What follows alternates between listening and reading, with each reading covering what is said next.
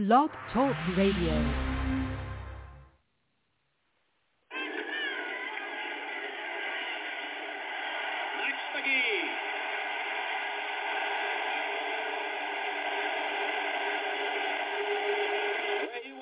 Catches like that. Max McGee leaning far behind, pulling at him with one hand. Long-time veteran. Here he is working against Willie Mitchell. You see it on the isolated camera. Watch this is behind him. One hand that Mitchell went for it. He couldn't get it. Max McGee has put the Packers on the scoreboard.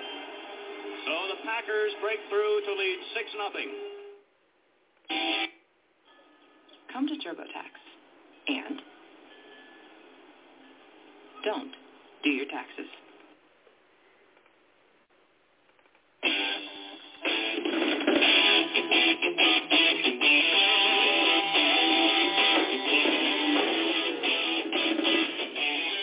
From the studio of Mountain Meadow Productions and Sports Beat Radio, this is Sports Beat, a provocative, insightful, informative, and educational show that we hope will educate the sports listener to the specific sport. With interviews, analysis, and a comprehensive look at the topics we feel will be appealing to the listener.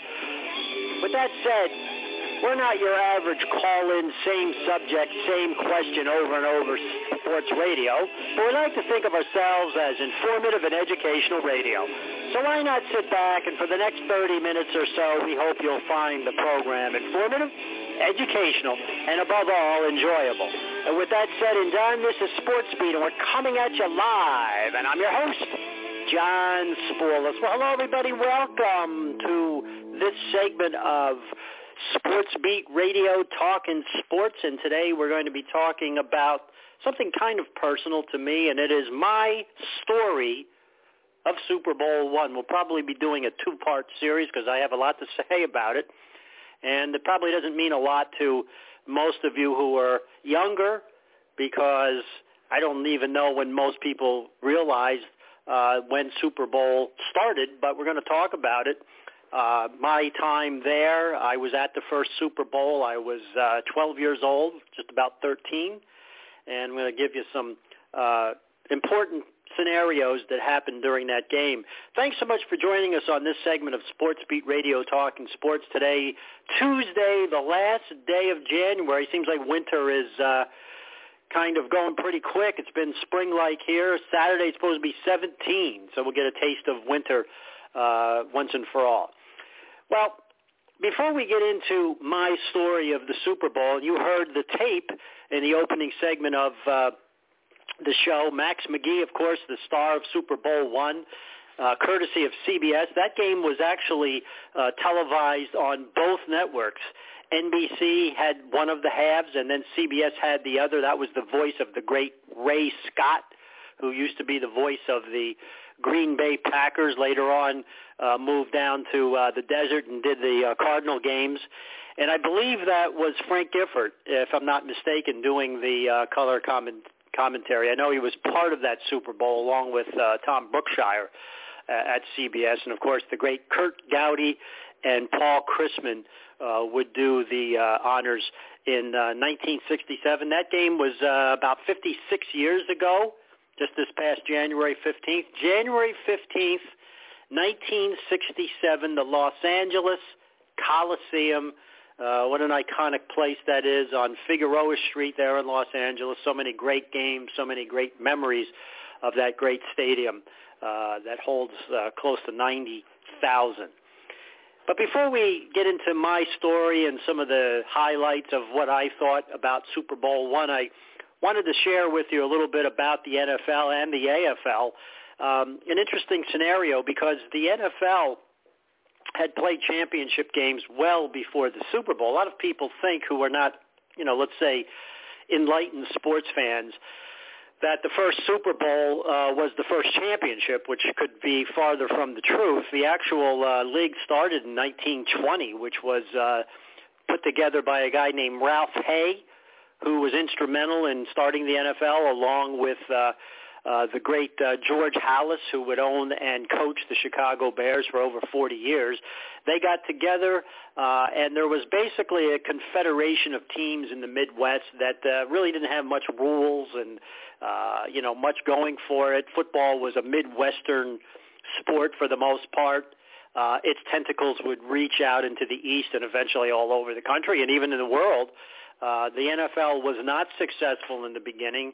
In 1920, as I said, they got together in Ralph Hayes' Canton, Ohio Hupmobile showroom, which was an early 1920s car, and they cracked open some brewskis and basically wanted to bring some order to the NFL and call it the American Football League. It was actually the APFL, I believe it was, before 1922 when it finally became the NFL. And, it was a topsy-turvy time. It was $100 put in the hat, guaranteed your place.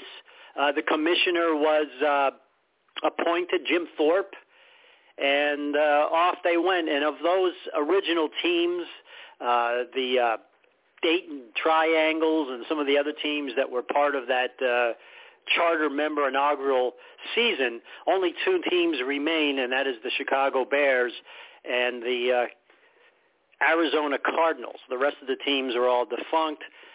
In the early days, there wasn't even a championship. That didn't happen until the early 30s. So the winner, the first place winner, became the champion without playing any kind of playoff games. The NFL finally got the idea of having a championship game and realized that it was of major stature, major importance, so it continued from the early 30s on until what we have now, the Super Bowl. So basically the NFL had their championships, and the American Football League, which was the brainchild of Lamar Hunt, the owner of the Kansas City Chiefs, who started out as the Dallas Texans, they had their championship games from 1960 on. 1960 to 62, the Houston Oilers with George Blanda and Billy Cannon and some of those great players were the perennial winners. They did play a championship game. And then, of course, in 1962, that great game, that overtime game between the Dallas Texans at Jefferson Field in Houston, Texas, which is still there, took place between the Oilers and the Dallas Texans, and Tommy Brooker would kick for the Texans the winning field goal and thus eliminate the Houston Oilers from their third straight championship. The Dallas Texans and Hank Stram would go on to move to Kansas City a year later. Lamar Hunt, the founder and owner of the American Football League, decided that two teams in Dallas couldn't work. The Dallas Cowboys came to fruition in 1960 as well. Many people think that the team has gone back many, many decades, but they started in 1960 along with Minnesota, the Vikings, and all of the 8 original charter members of the AFL. And so Lamar Hunt moves his troops to Kansas City, renames them the Chiefs, and the American Football League had their playoffs and their championships, and the National Football League would have theirs. Now, it's interesting because the National Football League is the wealthiest league in the world, billions and billions and billions of dollars worth in the league, and it's growing every year. The popularity is growing. We're playing games, as you know now, having played games for over a decade in London. They're playing games in Mexico City. They've played games in Japan. They've played games in Germany, and that will continue as long as Roger Goodell is the commissioner, because he foresees the game to be universal, not just in America. And that, of course, doesn't go over with conservative fans, but it will be as it may as Goodell tries his best to accomplish that feat.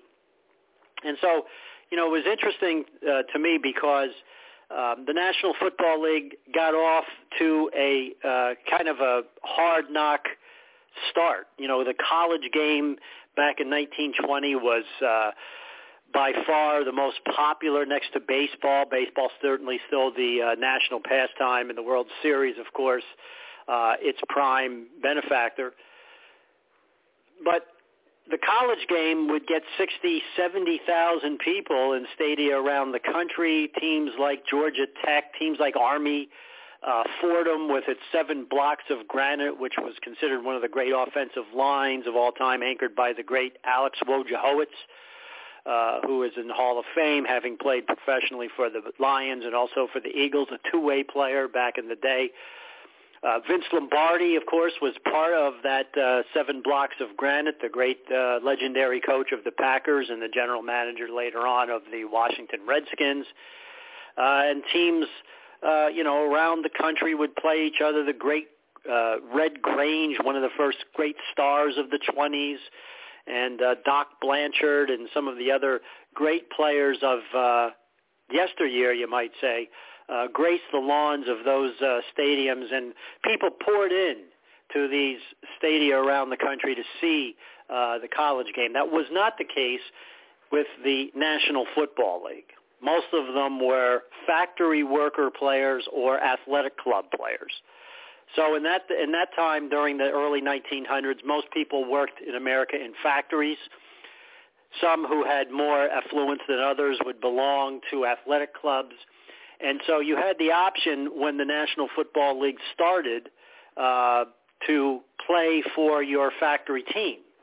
The foreman would come up, ask you if you wanted to play. If you did, some of them would give you a few dollars more a week. You would get a uniform, and you met at a local park. And some of those places are still there where they played over 100 years ago. Dayton Park in Dayton Triangle's football team, which was one of the first charter members of the NFL, is still there. There's a few places that are covered over by interstates, and then there's some places that have been covered over by apartment buildings like Memorial Stadium in Baltimore and so forth. But basically, if you had the money, you belonged to a athletic club, and that's what the Cardinals were. The Racine Cardinals were part of an athletic club. And you would play and meet in local parks, and most people came out to see the humor of the game rather than the game itself, because here were grown men wearing uniforms and banging heads with each other in local parks, and people found the curiosity of it amusing. They would come with their Hupmobiles, and they'd have a picnic lunch, or the park would be roped off, and they'd sit outside the ropes and basically get a good laugh. There was no forward pass. There were no real great rules. The football looked more like a watermelon, like a rugby ball, than it did a football. And basically, everybody ran the ball. You knew what was going to happen. At halftime, certainly halftime was not what it is today. Halftime, basically, the players went to different parts of the stadium, actually the field, and the audience was permitted to come in and watch, listen to the coaches, or even talk with players. Some of them were friends of the fans that came and so forth. So it was a loose confederation, really. Most of the teams didn't make it. George Halas, who owned the Decatur Staleys, they represented a starch company. John Staley was the owner of the starch company, and as I said, if you worked in a factory, you had the opportunity to play for the factory team. This was the Decatur Staleys, Decatur being in the southern part of Illinois. A lot of people have southern accents down there. It's down near Kentucky. And basically what was happening is that Staley was having some financial problems, so he told Halas that he could have the team. He thought that the team would do better north in Chicago, and apparently and supposedly gave Halas $5,000. Now, I'm not sure why. That was a lot of money in those days, in 1922, I believe it was. I don't know if he was having financial problems, why he would give $5,000, but he did, apparently. And so Halas takes the team north to Chicago, where the Chicago Cardinals were there. They had been renamed the Cardinals. They were a tough team. They kind of laughed at this Decatur Staleys team.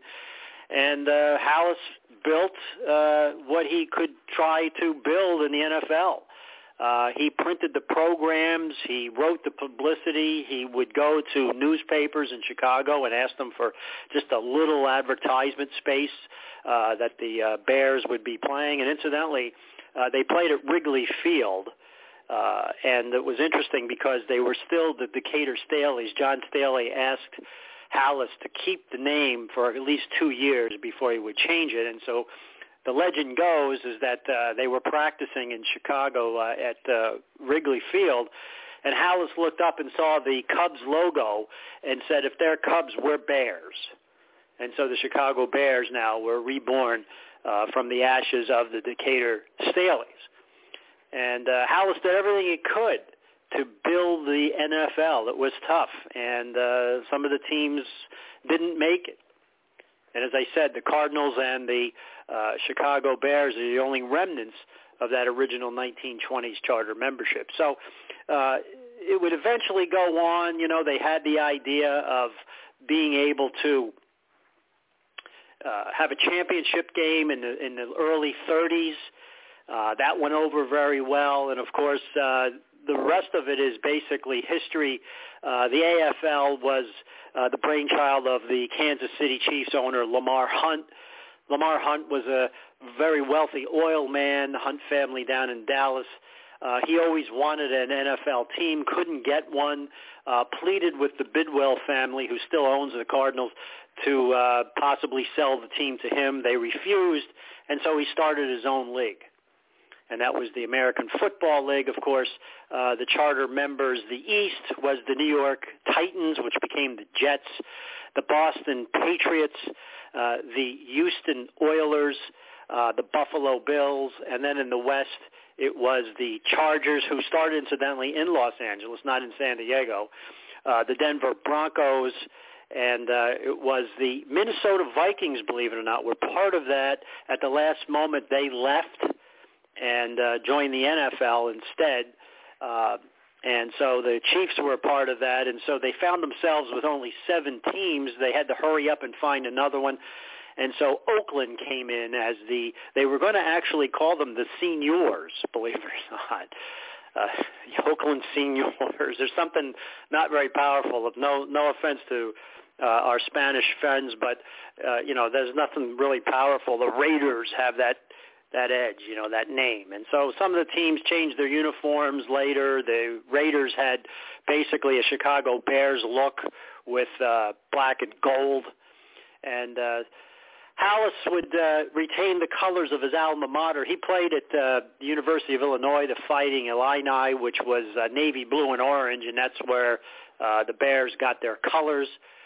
And the league would go on. But Lamar Hunt decided that he would start this league, and the AFL was kind of interesting because it was a tale of 2 parts. It lasted 10 years, from 1960 to 1970. I think, in all honesty, and I think most people would agree, that the American Football League would be one of the few leagues that would have prospered and given the NFL a lot of problems. It was that popular, particularly in the last waning years when Namath and the Jets won in '69, and then again in '70, the last year before the merger, when Len Dawson and Hank Stram and Otis Taylor invade Tulane Stadium to take on the Minnesota Vikings in a game that pretty much was an ass-whipping against the Minnesota Vikings. And Bud Grant, most people thought that the Chiefs didn't have a chance. But, so many great coaches came from the American Football League, so many great players. And John Madden said it best in the telecast, and he always said it. He said he gave great accolades to Al Davis for giving him the chance and the opportunity to coach. I think he started with the Raiders as a line coach, or the Chargers, I think it was. That is John Madden. And he was always very grateful to Al Davis because most of those coaches never would have had the chance. And when you look, the masterpiece of Weeb Ewbank putting together that great Super Bowl win that gave the AFL the identity that it finally deserved, with Emerson Boozer and Matt Snell running the ball for over 100 yards against a Baltimore team that was, I thought, better than the first 2 Packer teams. And then again, Stram with, the 65 toss power trap and matriculating the ball down the field. Hank Stram, a great innovator in the American Football League, and certainly worthy of his place in the Hall of Fame. Weeb Ewbank the same way. So many great talents. And so, believe it or not, there was some talk and some secrecy between Tex Schramm, who was part of the Dallas Cowboys organization, and Lamar Hunt, who decided now that probably the feud was over, and let's unite and let's merge. And so part of that merger between the American Football League and the National Football League would, of course, take in the teams from the American Football League, and they would become one, the American Football Conference and the National Football Conference, which would all be under the auspices of the NFL. And that's kind of how it started, with one caveat, and that was that they both agreed to play a championship game. And the first one that I attended, and I'm going to be talking to you about that, was not called the Super Bowl. Neither was the second one when the Oakland Raiders played the Packers for the second Super Bowl. It was called the AFL-NFL World Championship, and it got its name Super Bowl because of Lamar Hunt. Again, such an innovator Lamar Hunt was, such a major part of that great AFL tradition. He saw his kids playing with a Super Bowl, and they still make them. In the 60s, that was kind of the thing to do, like the slinky and all that. You'd bounce this little rubber ball, and it would bounce all kinds of ways. And he got the idea of calling it the Super Bowl because of that, and he went to the owners, and the owners liked it, and it became Super Bowl III was the Super Bowl from there in. So that's kind of the history of it. The NFL, of course, grows in stature, overtaking baseball as, you might say, the national pastime. And it's interesting because the Super Bowl now has become iconic. I mean, there's been lobbyists, and they talk about it quite often, to make Super Bowl weekend a national holiday, having that Monday off the next day. As many holidays that fall on a Sunday, they give you Monday. I don't know if we're going to see it. It seems like Congress has better things to do than worry about a national holiday for the Super Bowl. But that's how big it's become. And even though the World Series was this iconic 7-game event, it never has approached, the polish, let's say, of what the Super Bowl has become. And many of those Super Bowls have not been very good because it's a 1-game deal. So that's kind of a look at, what happened and the way the two leagues came to be. The Steelers and the Cleveland Browns became part of the AFC to give it more balance. And, of course, you had Miami Dolphins in the early 70s, undefeated. You had those great Steeler teams. And now, of course, you've got the AFC, which was the old AFL, with its dominance of great quarterbacks. It's just a great league. And, it's interesting because I remember growing up, I started to watch football probably about 1963. I can remember Y.A. Tittle. I can remember Tobin Rote, who was the predecessor to John Hadle, the great John Hadle of the Chargers. I remember Goose Gosselin, and I remember, some of the Abner Haynes and some of those great players of the early 60s. But I always loved the AFL. There was something about it that I liked. The uniforms were just so cool, the red, white, and blue of the Boston Patriots and, the colors of the Denver Broncos, the orange, and the Chargers with the lightning bolts all over, and you look at the NFL, it was kind of drab. They all wore white on the road, and their home jerseys were not overly colorful. They played mostly what they called smash-mouth football. They didn't do a lot of the things that the AFL did. I liked the wide-open offense, Hadle to Lance Allworth and Hadle to Gary Garrison and Namath to Maynard and Sauer, and the running game and the defenses were certainly there in the AFL. I enjoyed all that, and I always felt guilty about not watching the NFL because in 8th grade we had a football coach. He was the math teacher, Mr. Price. Fred Price was his name, and I'll never forget. We all signed up for football. We had to fill out these cards. And in his math class, he went around the room one day and said, just wanted to make sure that the guys who filled out the cards are going to be playing. Steve McCoy, are you going to be playing? Yes. Mike Mock, who was kind of our star athlete. Yeah, I'm going to be playing. Then he got to me. He says, Spoulas, are you going to be playing? And I said, this is where honesty isn't really the best policy. I said, no, I can't play. My mother won't let me. And with that, the crowd in the class laughed. They got a good laugh, including the girls. I felt about 2 inches tall. And he said, what's the matter, Spoulas? You're going to have, afraid to get a bloody nose or a fat lip? And he kind of put the card down in disgust. And then another time we were in his class, and he always started on a Monday by asking the guys, and we only had 3 networks then, NBC, CBS, and ABC. And CBS had the National Football League, and NBC had the American Football League. And he would go around the room asking what game, and I spent some time in southwestern Pennsylvania, not too far from Pittsburgh, and a lot of the fans there were Steeler fans, even though those teams were terrible, and many of them were Giants fans. And he'd go around the room, what game did you watch? Well, I watched the, Steelers and the Giants. I watched the Rams and the Packers. And then he came to me, Spoulas, tell us what game you watched. And sheepishly, I would look at him and around the room and say, I watched the AFL, the Buffalo Bills and Jack Kemp taking on Lance Allworth and John Hadle and the Chargers. And he would look at me and he'd say, that Mickey Mouse League. You're watching that Mickey Mouse League. That's not real football. Well, you know what? It was interesting because all of them ended up putting their foot in their mouth because the AFL would one day outshine the National Football League. And I still think today, if had the American Football League not merged, it would have been probably more watched than the NFL. They had the play action pass, something that the NFL didn't do. They were much more open on offense. They had more colorful uniforms. They had the 2-point conversion. And there were just a lot of things. Even the referees looked different. They didn't have the black and white stripes. They had the red and white. It was all different. And so I felt guilty about it, but then I started to realize that some of my friends watched the AFL as well, and I didn't feel so bad growing up and watching it. So, it's a look really at what happened with the NFL and the AFL.